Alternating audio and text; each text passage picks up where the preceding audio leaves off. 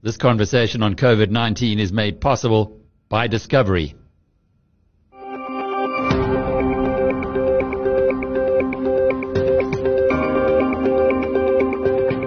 Hello, I'm Alec Hogg, and welcome to episode 41 of Inside COVID-19.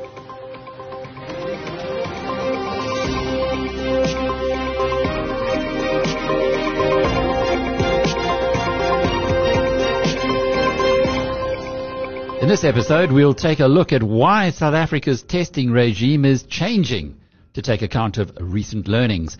We'll hear the voices of 30 Gauteng doctors who sing an unusual message of hope for South Africa. There's an analysis of why people in sunnier climates fight off COVID-19 better. The International Monetary Fund's number 2 tells us why the global lender of last resort is better positioned than ever to help countries like South Africa overcome the financial cost of fighting the pandemic.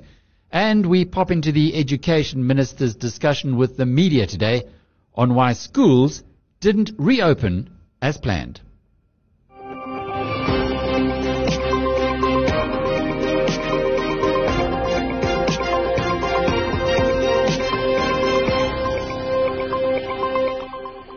First, in the COVID-19 headlines today, South Africa's new infections totaled 1,716.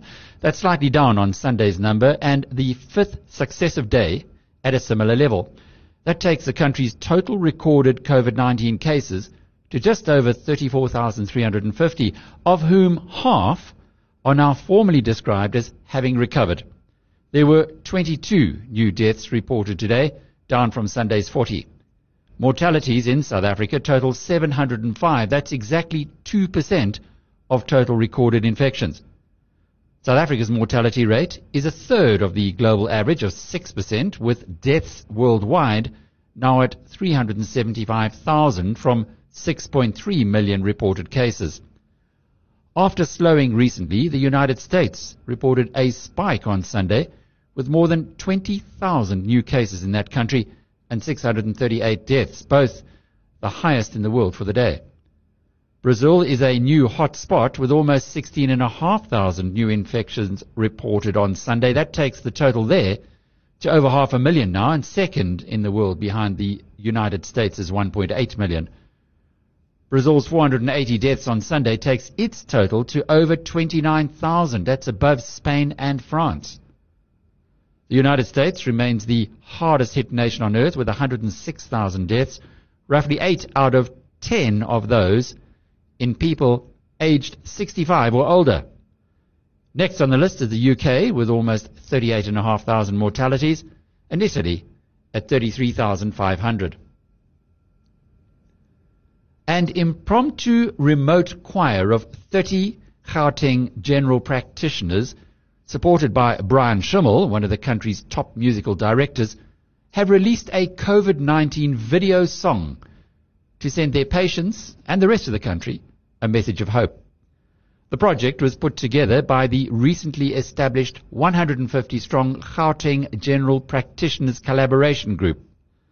None of the doctors are professional artists, and each clip in the video was filmed in isolation at the workplace of the doctors concerned. An interview with the Voices That Care instigator, Dr. Dan Israel, and collaborator Dr. Sherry Faneroff is coming up later in this episode. The proposed reopening of South African schools has been postponed by a week, giving the laggards time to get fully prepared. At a media briefing today, Education Minister Angie Motshekga said personal protective equipment had not been delivered to all schools, and reorganizing the curriculum by teachers had taken them longer than anticipated. Highlights of that session later in this episode. PANDA, the Pandemics Data and Analysis Group, says the South African government's official advisory body, which is projecting 40,000 mortalities in the country, needs to make its model public. PANDA coordinator Nick Hudson says the 40,000 forecast made by the officially sanctioned South African Centre for Epidemiology, Modelling and Analysis is outlandish and at least 4 times higher than what the figure is likely to end up. South Africans were able to acquire their favourite tipples today for the first time in 9 weeks, and reacted by forming long queues outside bottle stores and other alcohol sellers. The South African liquor industry said the reopening went without major hitches. A statement from its umbrella body stating, members of the alcohol industry were unanimous in their praise for the way retailers, restaurants, taverns and consumers rose to the challenge and demonstrated the safe and legal reopening of the sector.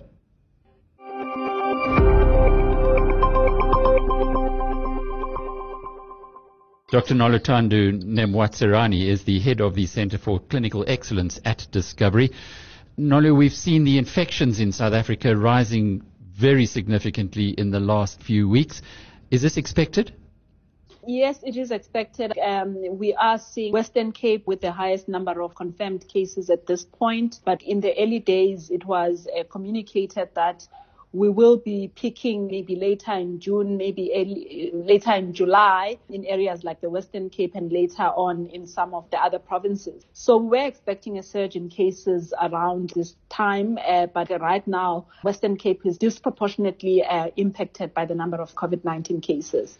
Do we know why? So, there have been quite a few theories around how the Western Cape is currently experiencing a much higher number of cases. I think it was initially thought that it could have been seeded cases where people who reported the cases came into the Western Cape to travel, and because of maybe some poor social distancing practices and maybe other reasons, then those people transmitted the infections to the rest of the community, and now we're starting to see community spread. And I think that is contributing now to the number of cases that we are seeing. Does it mean that what we're seeing in the Western Cape is going to be replicated elsewhere in the country? Is that just a matter of course? We are expecting similar trends in other provinces, just that the Western Cape could have been the first province to be impacted. But I think it's really how we deal with what we're seeing in the Western Cape to actually prevent maybe devastating effects elsewhere, so to try and manage and contain spread in other areas of the country. But the epidemic, from the word go, it was clear that we will not, it's almost like deferring it, but we can never almost eliminate it. Even though, there are some countries that have managed to limit the number of cases like New Zealand. But in our case, we are expecting that we are going to see a surge even in other provinces as well. It's just a matter of time. How important is the testing? And we do seem, there's been a lot in the media about us taking a long time to get the tests back and being a bit on the back foot there. Yeah, no, testing is critical at this point. At the start of the epidemic, we had our case definitions in terms of people who qualified for testing, and there were lots of plans nationally around increasing testing capacity. I think at the time the minister was talking about 30,000 tests per day that would deal with the current number of requests that we are getting. But you would have seen the latest results that came out in the last 24 hours. We tested about 17,000 specimens, so which is short of the 30, and we are aware that there are shortages in terms of the test kits, and I think it's not only unique to South Africa. There are some global shortages of the test kits. It talks to what our testing strategy looked like in the past few weeks and how we almost need to review that testing strategy and think differently around who we test and why we test them. There's been a lot of talk, specifically from experts, highlighting the fact that what worked a few weeks ago is definitely not going to be something that we can sustain, because what is happening right now with the testing backlog is that in some areas, specifically if you look at the Western Cape, where the numbers are quite high, people are waiting for about a week or 2 weeks to get their results. For an infection like COVID-19, where you need to be acting as quickly as possible, by the time you get the results, what are you meant to be doing with those results? If a person who needed to be isolated has been moving around unaware that they are infected, and 14 days later, then they get their test results. So it means that you are actually unable to act on that test result in terms of isolating those who may be close contacts to that person. The other important piece that has been highlighted around testing is our clinical management of patients, because when you test, you also want to know this person is COVID-19 positive, and therefore how do you structure their treatment plan and act in terms of their clinical management. So the delays are really not assisting with any of those. So you're not curbing the infections, because the results come when people have been exposing others to potential infection. And also, even for the clinical management of patients, there isn't much more that you can do because of the delays. So I think those are the two important pieces. And I mean, there's been some of the experts have been quite vocal around what has been driving some of the inefficiencies in testing. And also they were just highlighting the importance of getting results within 24 to 48 hours so that you can actually act on.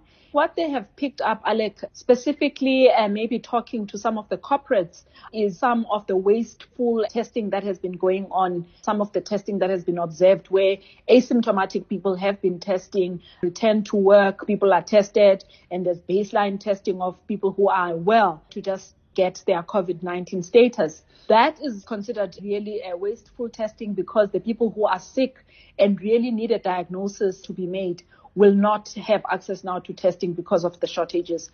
There's been real, almost like a condemnation, condemning the practice of requesting baseline testing for people who are asymptomatic, and understanding also the limitations of the test itself. If you do it for people who are asymptomatic, that you may get a higher percentage of false negative results, because we also understand that at a certain point in the incubation period, you may not have sufficient viral load for you to test positive, and therefore some people may test negative, and a false sense of security that the test result has come back negative, but in fact that person could still be infected. It's a whole lot of issues that need to be taken into account when we move into a space where we may be seeing an increase in numbers, not only in the Western Cape, but in other provinces as well. It's so interesting the way you've unpacked it there.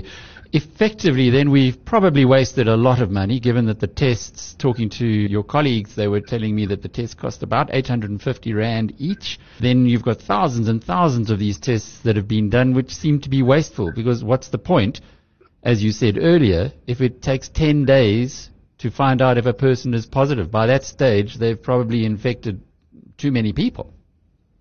Yes, no, definitely. And I think if you remember also, there was a government strategy that advocated for screening in communities. So we had these field workers that were going out screening communities. And I think that has been stopped now because the laboratories are not coping with the actual number of samples that are being sent through. And some of those people are really not that sick. We have seen the Western Cape, for example, has come out with some very interesting guidelines. Now it's really about focusing on the people who are sick. And for the people who are not that sick, they can self-isolate for a period of 14 days, clinical management of symptoms, without really utilizing the test kits that are in such high demand, but in short supply as well. We're learning as we go along. Yeah, I think, Alec, the reality of the situation is that for many other countries that have been through the same path that we are now on, they've also had to change their testing strategies along the way. If you look at the UK, they were only testing people who are hospitalized, and I think that's the direction eventually that South Africa is going to be going to, where you're saying these are people who are sick and you need to know how to manage them. So the test result actually impacts the clinical management of that patient. Whereas you look at, I'm going to make an example of influenza. If you have got flu and you are in your house and you are not sick enough to qualify for hospitalization, right now, I mean, very few people actually have an influenza test. So supportive care will be provided, but it's also important then for those people who are symptomatic to make sure that they self-isolate, they prevent spread, and then when they're clinically well, they can then de-isolate according to the guidelines. I think we are moving into that same space where we're saying you may not be able to test everyone. And I think with the overlapping symptoms with flu, remember our case definition says if you've got a fever, you've got a cough, you've got a sore throat, you've got, all these symptoms, you qualify for testing. But not everyone would then have a different cost in terms of the treatment plan. And we know that majority of people will have mild disease. So it's about how you then prioritize. If you've got a shortage of test kits, who are you going to prioritize? They've actually classified patients into the low risk and high risk categories, where high risk patients will be those with underlying comorbid conditions, because you're worried about those patients actually complicating and requiring intensive care. As the number of cases increases, we definitely have to change strategy here and change course to maximize the benefit of the test kits that we have at the moment. It seems to have been an overriding issue where, as we learn more about COVID-19, we deal with it differently. If we think about some of the ideas that were propounded early on about some of the medication that could be used, which has now been thrown aside, other medication which does seem to be helpful, and so on. So I guess this is a first-timer, and as a consequence, being a novel virus, we are learning. No, we are learning. Even in our early discussions around some of the therapies and some of the theories about BCG. Remember, this virus has been with us for 5 months. And I mean, if you look at many other infections and other conditions that we've known about, we've learned about them over a period of time, and we have had the luxury to understand what works and doesn't work. And here, we are really changing strategies on the go, because what works yesterday, as more information and data is becoming available, we then have to adapt our policies in accordance with the literature. It's the right way to do it, because at the end of the day, with some of the therapies specifically, when you've got a very sick patient and you don't have any proven therapy that works, you will use whatever you've got at your disposal that shows some bit of promise until you can get to a point where there are well-structured clinical trials that show at least a level of efficacy. You also rely on small numbers in some instances to make some of those decisions. It's challenging times, specifically for clinicians on the ground who are faced with these patients. Also, from a policy decision-making point, I mean, whatever was appropriate yesterday may not be appropriate today. So you need to be very flexible in how you change the policies. But I think from a public point of view, the general public may not always understand how these policies have to rapidly and dynamically change based on the situation as the pandemic unfolds, and also as more clinical evidence becomes available.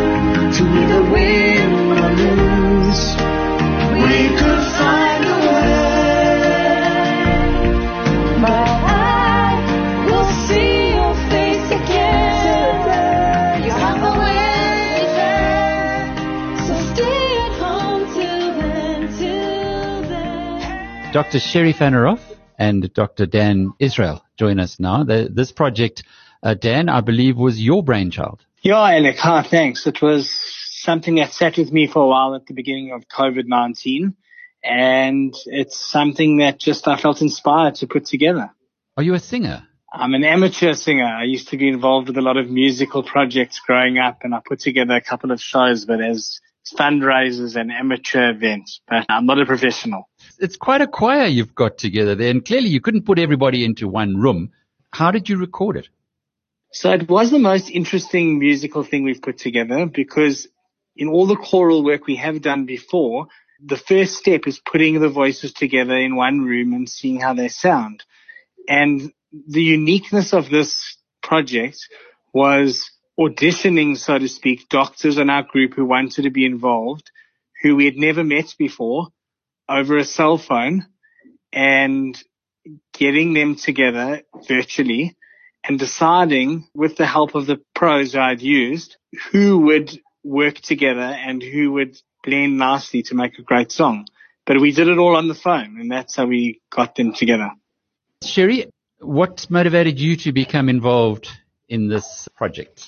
At the beginning of COVID-19, round about the end of March, quite a lot of the GPs in Joburg started talking to each other about medical things because COVID-19 is very new. Nobody had knowledge about it.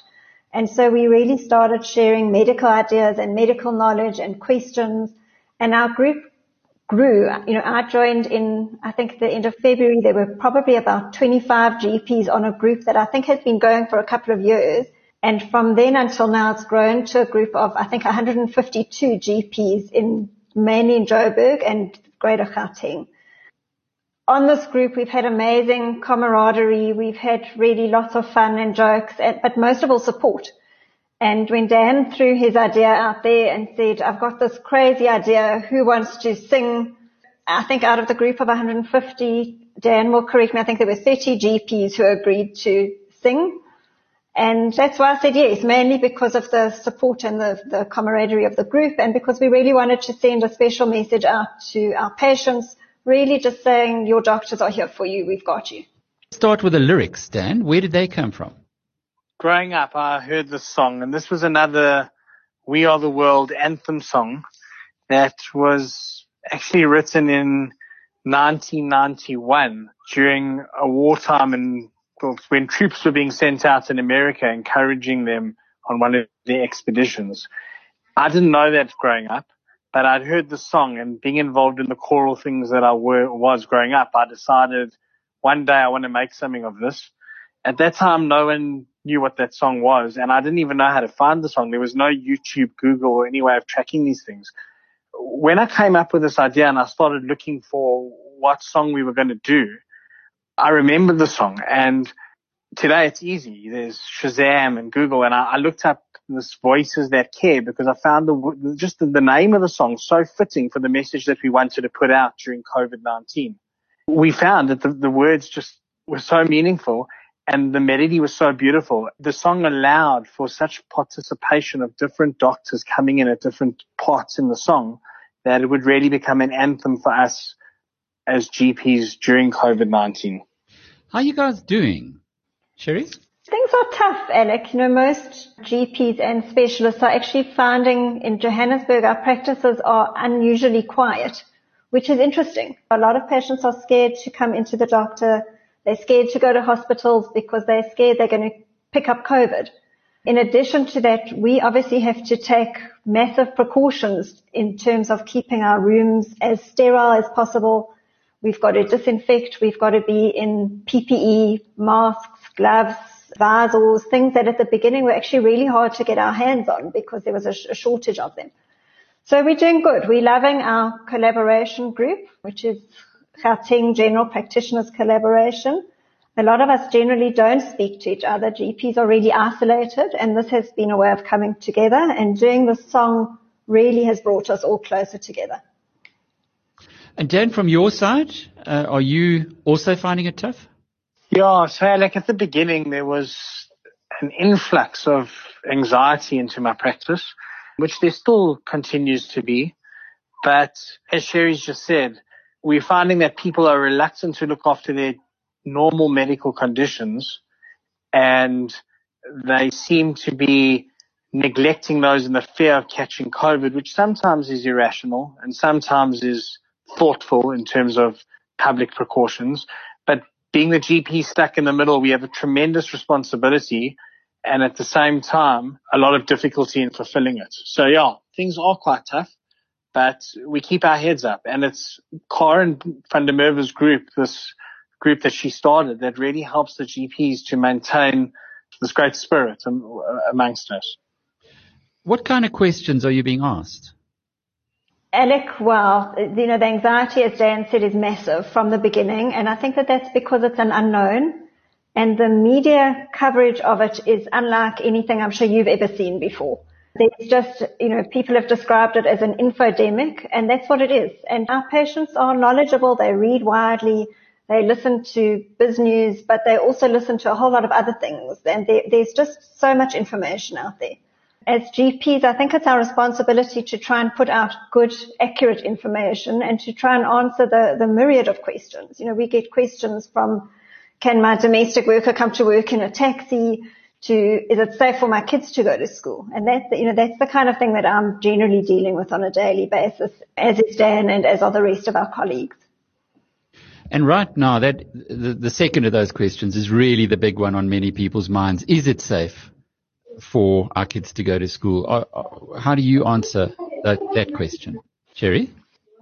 Alec, it's a tough one. In general, doctors feel, having looked at the literature around the world and having looked at countries that have gone through this before us and having studied the transmission amongst children, the transmission from children to their parents, I really believe that it is safe to go to school if schools are following protocols in terms of social distancing, hand hygiene, and mask wearing. Those are really the three tenets that the schools have to follow. The South African Pediatric Association put out a statement on the weekend reiterating that. They're absolutely in favour of children going back to school. It can be safely done, and I really believe it should be the way to go. Dan, from your side, where do you get your information from? So, Alec, there's a big responsibility, I believe, on every doctor at the moment to actually invest the time that maybe fortuitously we've been given to research.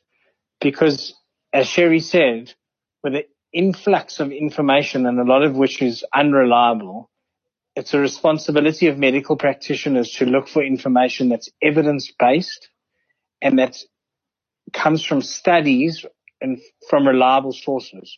So I spend a lot of time at night reading online, not news articles, so to speak, but studies and medical sites. And I try and dovetail that with what we're seeing in the media. I do believe, on Sherry's point, that it's important for every individual as we go into this lockdown 3 time to try and assess his or her own personal situation. There are individuals who are at higher risk who need to take extra precautions, and there are individuals who are at lower risk, perhaps like our kids at the school, who the evidence has shown are not harborers of this virus, who we just need to put standard precautions in for. That's the basis of a lot of the advice I'm giving my patients currently. And Terry, I see you've been doing quite a bit of broadcasting of your own. I saw there was a podcast, a webinar rather, that you were on recently. I also get, as one of your patients, I get your WhatsApps, your regular WhatsApps. Where do you get all your information from? So it's also from research from evidence-based sites, Alec. And, I started sending out WhatsApps to my patients right at the beginning, mainly trying to answer questions that were being asked of me over and over again. So I started doing it as an attempt to not repeat myself over and over. So I kind of just answered the general questions in one, every few days and sent that out. But I soon realized that my messages were getting spread quite a lot further, even without my intention. So I was kind of comfortable with putting out information that I believed was evidence-based and up-to-date. The webinar that you're referring to was one done by the Jewish Report, and the reason that I did that is another of my patients, Howard Sackstein, runs that, and he asked me to speak on that webinar. So that's what I did. And what do you, both of you, perhaps as a parting comment, what can you suggest to your patients that will protect them as much as is possible against this horrible virus? Sherry? As I mentioned, for going to school, the three main tenets of it are really looking after oneself in terms of really washing your hands, making sure that your hygiene is good. Social distancing, unfortunately, goes against human nature, but it's really important. This is a droplet spread virus. So if you are more than 1.5 meters away from the next person, you are unlikely to get it. And mask wearing in public also, it's not something that one wants to do, but unfortunately it has been proven that that is the major way of stopping the spread from asymptomatic people. It's individual, so people really should be consulting with their doctors in terms of, am I at risk? Am I safe to go out? And if they are, to do it in a safe way. And yours, Dan? Sherry said that so eloquently, and I think those things are so well covered. I'd like to give my message more as a general message to the community. in that this world has seen pandemics and epidemics before. And as upside down as the world is at the moment, we will get through this. It's difficult for everybody, for children at school, for healthcare professionals, and for just the man on the street. The professionals, the Brian Schimmels and Joel Sachers and Jonathan Behrens who put this song together that we started off discussing, even in their industries, they see how this COVID-19 has really taken the industry down on its knees. But and that's in entertainment. But the important thing to remember here is that even if you're in those industries, that if you adhere to these public health measures that Sherry just spoke about, we will pass through this time. And whether it's through long-term this virus petering out, or whether it's hopefully through a vaccination that will come earlier than we expect it to, or whatever the means are, this world will overcome this. And the important thing is to keep a level head and to keep yourself engaged in responsible practices in terms of your general health and your engagements in the world in the meantime, so that the world continues to function and that you continue to function in your normal life and that you remain healthy, and then you shouldn't get the virus and this will pass.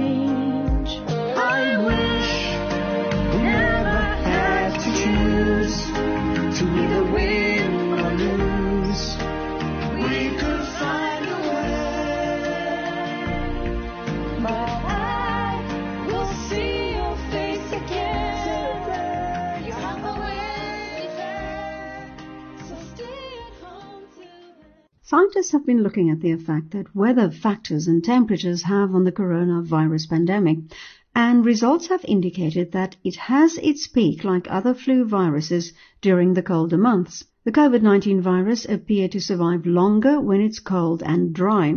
This has raised the fear that COVID-19 may increase in the winter in the cooler parts of the southern hemisphere, like South Africa, and rebound in the northern parts of the world after their summer. Bloomberg editor in Australia, Jason Gale, spoke to one of America's most respected health experts, Harvey Kleinberg, about the effect of weather on COVID-19, and he found that the answer appeared to do more with sunlight and vitamin D levels than heat. Many respiratory viruses, just by experience, have a seasonality component. When the weather is drier, cooler, more people indoors, they do a better job of transmitting from one person to another. So the incidence of infection tends to go up in the winter months when you're far from the equator. MERS has experienced very little seasonality. It tends to be in warm climates. The SARS original outbreak occurred in areas near the equator like Singapore and Hong Kong, as well as in temperate climates such as Toronto in North America. And again, when people are indoors, they're probably touching the same surfaces even more regularly and more often. So the net of this is we can't be sure what's going to happen. We have seen outbreaks and even increases in areas like Singapore, where they're on the equator virtually. But it is, I think, reasonable to expect that there's going to be some seasonal fluctuation to this coronavirus, like many respiratory viruses. If the summer months create conditions where the virus can continue to spread at a very low rate, in effect to stay below the radar, but to seed many more geographic areas even than are affected today, that's not a good recipe, because that could mean in the fall and winter months we're going to see escalations in many different places happening at the same time. So we have to maintain our vigilance, certainly through the summer, with this new and dangerous virus. With luck, we'll be in a much stronger position by the fall than we were this spring to have adequate testing as a part of the response. And without testing, without a unified structure, without the capacity to do the contact tracing and follow-up, there really was no way that this virus could be absolutely defeated. It's possible that the seasonal impact goes beyond just heat and humidity, though. Here in Australia, just over 7,000 COVID-19 cases and 100 deaths have been reported so far. Some countries in the Northern Hemisphere have reported many times that number in a single day. That striking difference might be explained, at least partially, by vitamin D, the best source of which comes from the sun's ultraviolet radiation. A growing body of circumstantial evidence links low levels of vitamin D in patients' blood with worse outcomes from COVID-19. The pandemic emerged and started spreading in the Northern Hemisphere at the end of winter, when people's vitamin D levels are typically around their lowest for the year. Last month, scientists at Northwestern University in Boston found COVID patients with severe vitamin D deficiency were twice as likely to experience major complications. They think it has to do with a sluggish immune response that's more likely to result in a hyperinflammatory condition, sometimes referred to as a cytokine storm. A 2017 meta-analysis of 25 randomized controlled trials showed that vitamin D supplementation protected against acute respiratory tract infections. Harvey says it deserves further investigation. It's one of a number where there's some reason from previous studies with other infections, from laboratory experience, to think there could be some role that that particular agent could play in reducing the frequency of disease or the severity of disease, or both. If it did turn out that supplementation with vitamin D could interrupt the severity or the occurrence of this disease, it would be tremendously valuable, because that's a very safe agent, widely available. It could be very useful, but like all of these others, it needs to be investigated and evaluated in a double-blind, randomized, controlled fashion. Last week, the Lancet Medical Journal reported that researchers in London plan to begin a study to investigate how diet and lifestyle factors might influence transmission of the coronavirus, as well as the severity of COVID-19 symptoms, speed of recovery, and any long-term effects. They aim to recruit at least 12,000 people and have some preliminary results by the summer. As one of the researchers commented, at best, vitamin D deficiency will only be one of many factors involved in determining the outcome of COVID-19, but at least it's a problem that could be corrected relatively safely and cheaply.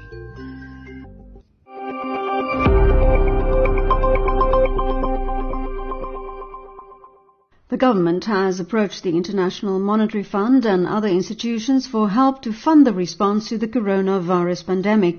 The IMF will provide the bulk of funding, with South Africa entitled to withdraw roughly 80 billion rand of its special drawing rights quote in the form of a rapid financing instrument. In the meantime, the United States has appointed a top Treasury official in the number 2 position at the IMF. He is Jeffrey Okamoto, who was appointed as the fund's first deputy managing director. The appointment would give President Donald Trump considerable sway over the IMF. His lack of control over the World Health Organization, whom he accused of pandering to China during the pandemic, was one of the reasons why he formally cut ties with the WHO. Mr. Okamoto spoke to Bloomberg's Tom Keene and said the IMF enters the crisis better resourced than any other prior crisis. What we need now is somebody who's going to be trying to bring the world together on these critical issues. We didn't anticipate a pandemic before I started in this role.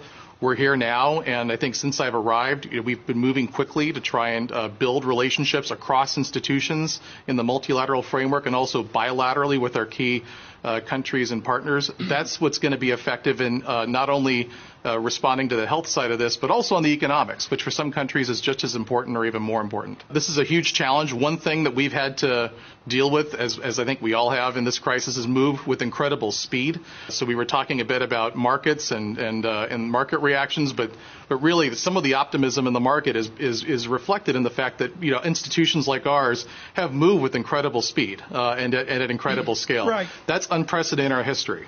Can you recommend to the managing director that this needs to be a kinder and gentler IMF?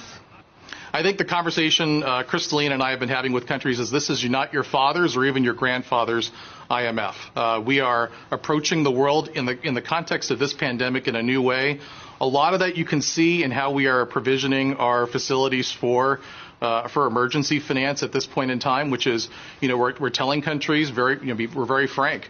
Spend what you have to at this point, but please keep the receipts. And we're going to be holding countries accountable on the back end for this, but we're not second guessing some of the decisions they have to make in terms of spending on critical health priorities and social safety nets. I think my role in this, and I think our institution's role in this, is not to involve too much in the geopolitics.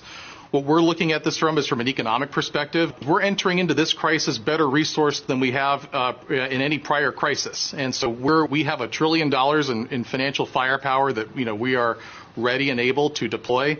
That's being deployed in real time today. Right now, given some of the more pessimistic projections that we have, we think we have the sufficient resources that we need to carry out our role in this.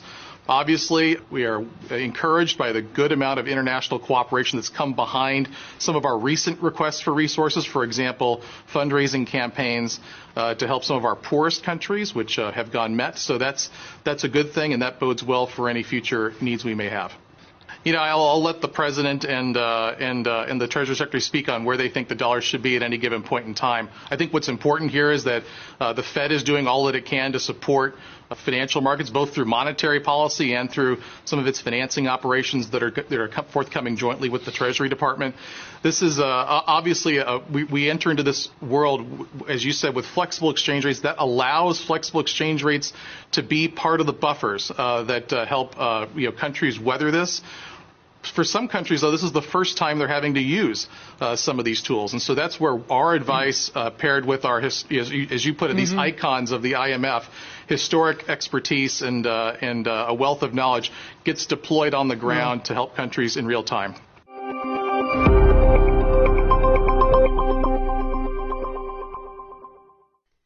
Many countries are grappling with the issue of whether it is safe to reopen schools and how to safely bring children back to the classroom.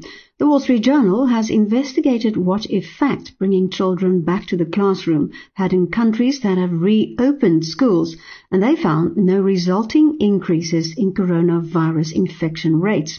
This was in Denmark, Austria, Norway, Finland, Singapore, Australia and New Zealand, which have not had outbreaks in schools or daycare centers. It has to be said, however, that most of these countries have sophisticated monitoring systems in place. In South Africa, the decision that schools were supposed to reopen in phases from today, sending back Year 7 and 12 pupils, was reversed by the Minister of Basic Education, Angie Motshekga, over the weekend, when she decided that the opening of schools should be postponed until next Monday, the 8th of June. She told the news conference that her decision was based on visits to schools, consultations with trade unions, headmasters and provincial education ministers, and reports that she had received. They indicated that the Western Cape and Gauteng were ready to open. The Northwest Province, Eastern and Northern Cape were regarded to be at medium readiness, and Limpopo, Mpumalanga and KwaZulu-Natal was at low readiness level with a high risk of infection. The minister therefore decided that it was risky to reopen schools today and said they needed another week to mop up the schools that were not ready for reopening. It became clear that the sector was at different levels of readiness. And as you recall, that we were allowed to open schools only if we meet the health requirements to the full. So those reports confirmed that in some instances we were 80%, in other provinces were 96%, but we were not all at the same level.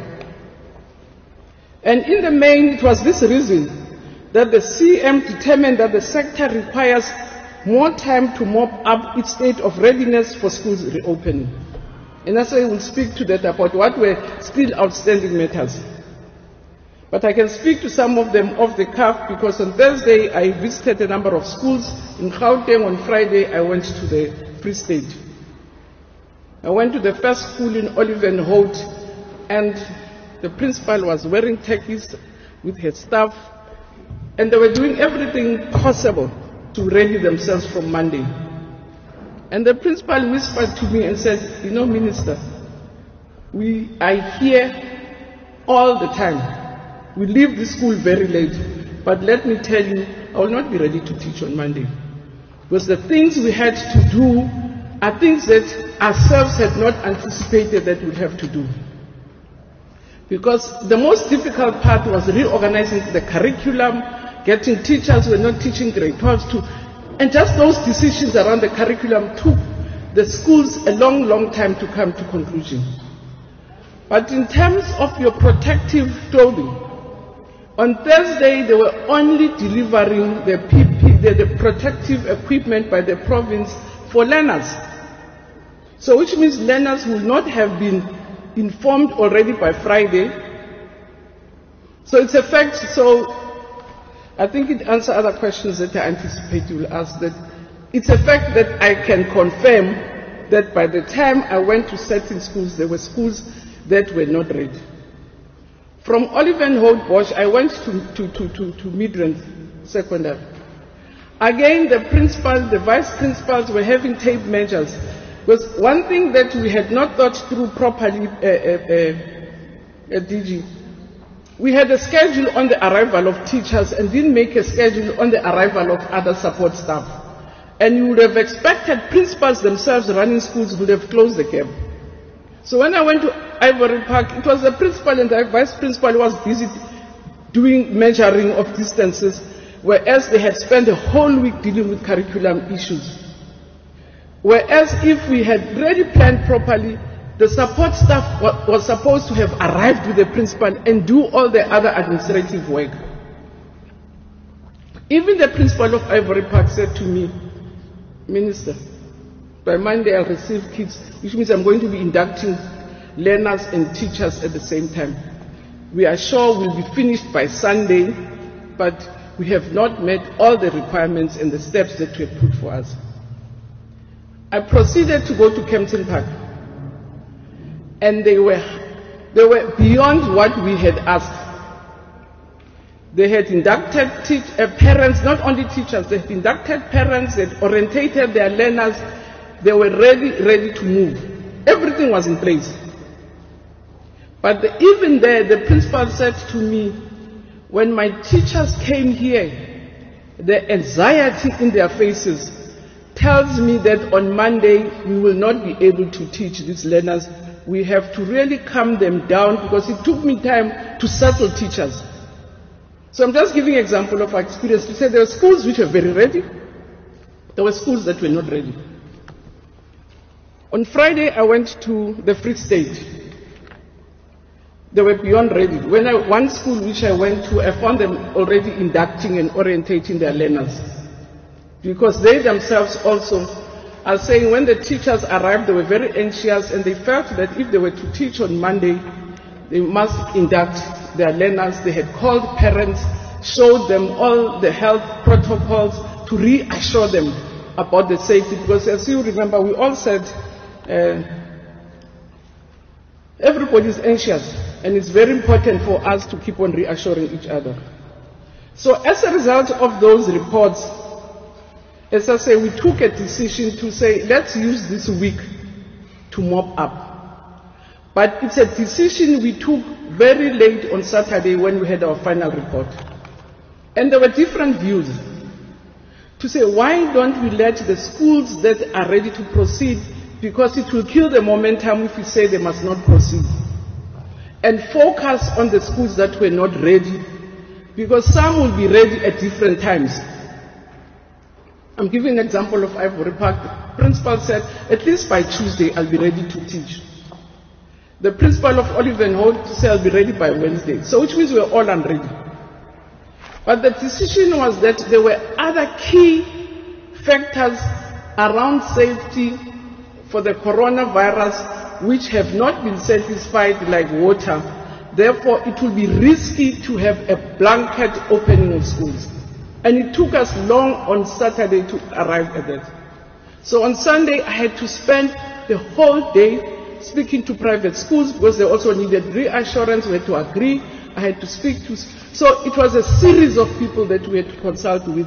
And I'm still explaining why I had to call the media off, because I just could not jump other steps, especially with people who were affected, because principals needed to know by yesterday, what do they do?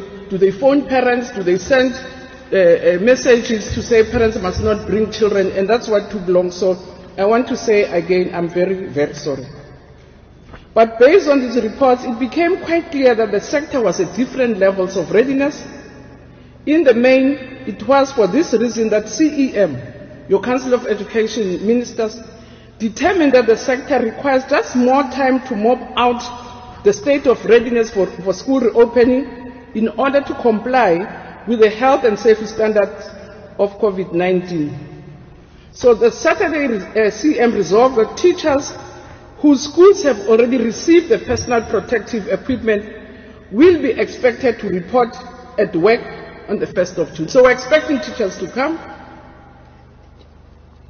today, and I'm glad the first school I went to, they have a full complement of teachers. They had 25 teachers in their books, they had 25 teachers. But even then it was qualified that if they have received, because the report was saying as late as Saturday there are schools which had not received the protective equipment from their provinces. And when they arrive, those teachers have to prioritize the preparation of their work to deal with the new normal brought about by the coronavirus. And that new normal meant different and new tasks for teachers, because even here the principal was telling that she had 5 classes. We said 2 classes for matric. We have 5. Now you are at 8. So which means teachers were not teaching grade 12, now have to teach grade 12, and therefore you have to work out in terms of your staffing deployment, how do you deploy your teachers?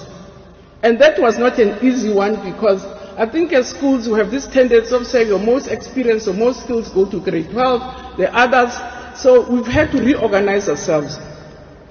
So as provinces we also agreed that we must finalize all outstanding deliveries of your PPEs to schools and the outstanding provision of water and sanitation. Because by Sunday when we met, Water gave us a report. They had not finished. They had, I think they'll speak for themselves. There were schools that they had not delivered tankers to. They're only arriving today. And teachers and support staff should be inducted and orientated for the new environment brought by COVID-19. Because it's the very same teachers who have to be armed with all the necessary information, who in return have to support and induct learners. So some of them obviously will not have been inducted by Friday or Saturday. Therefore, we've agreed that schools which have not inducted people, they should do the induction. And again, as I say, when I was in the Free State, it was a health department, there was a doctor and nurses which were teaching our staff about the virus and all sorts of things and working out the protocols of linkages between themselves. And we also agreed that provinces should finalize the training of screeners. Because again, screeners were appointed, they had not arrived at schools, but other provinces had done it. I'm told the MEC tells me that she had trained all her screeners, she had trained all her school nutrition members, and also volunteers that had come to assist us. Because what is going to happen in the first weeks, especially in the primary schools, we have to help force our children to understand the new environment. There are going to be different assembly points. They are not going to be able to interact with their friends. They are going to have different breaks. They are going to leave the school at different times. So it's a new environment because they must not be crowded at the same place. So all those logistics have to be sorted out so that come next week, everybody knows where the assembly point is. You see, MC, when I went to the Free State, there were even color coding classes to say the yellow only assemble there. They don't go anywhere else. The green only assemble there. the yellow, so that even inside the school they are not able to interact, and the whole area has been color-coded in terms of the directions. But we also had to deal with processes related to independent schools, right? So they had made their own submissions to say, we're small. Some of them are small. So the reason for us to phase in is to allow us opportunity to start. It's not because we don't want all the learners here. It's to allow us to really create a COVID-19 compliant environment. And they say we have, how many inspectors we have. So we had to deal with those. We also had to deal with schools of learners with special needs,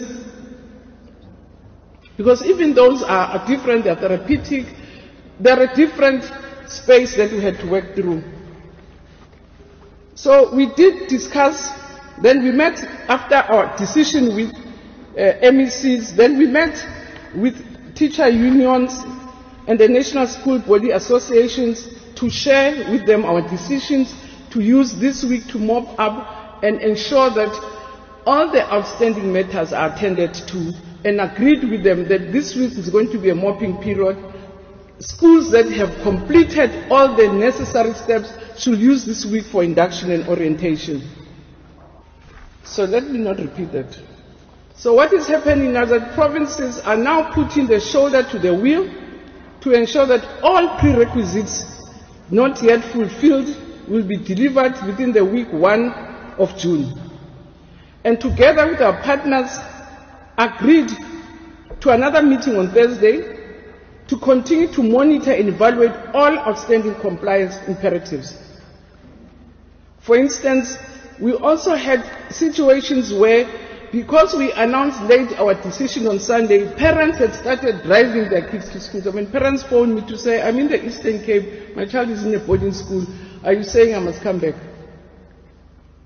So we had to deal with all the matters that really were a fallout because of the late decision.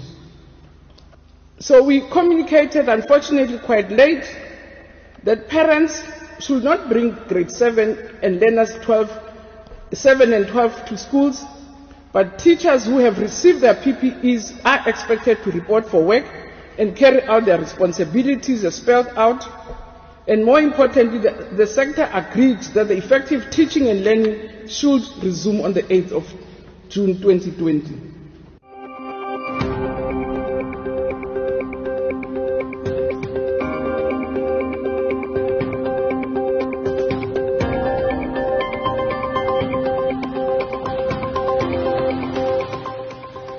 This has been episode 41 of Inside COVID-19. I'm Alec Hogg. Until tomorrow, cheerio.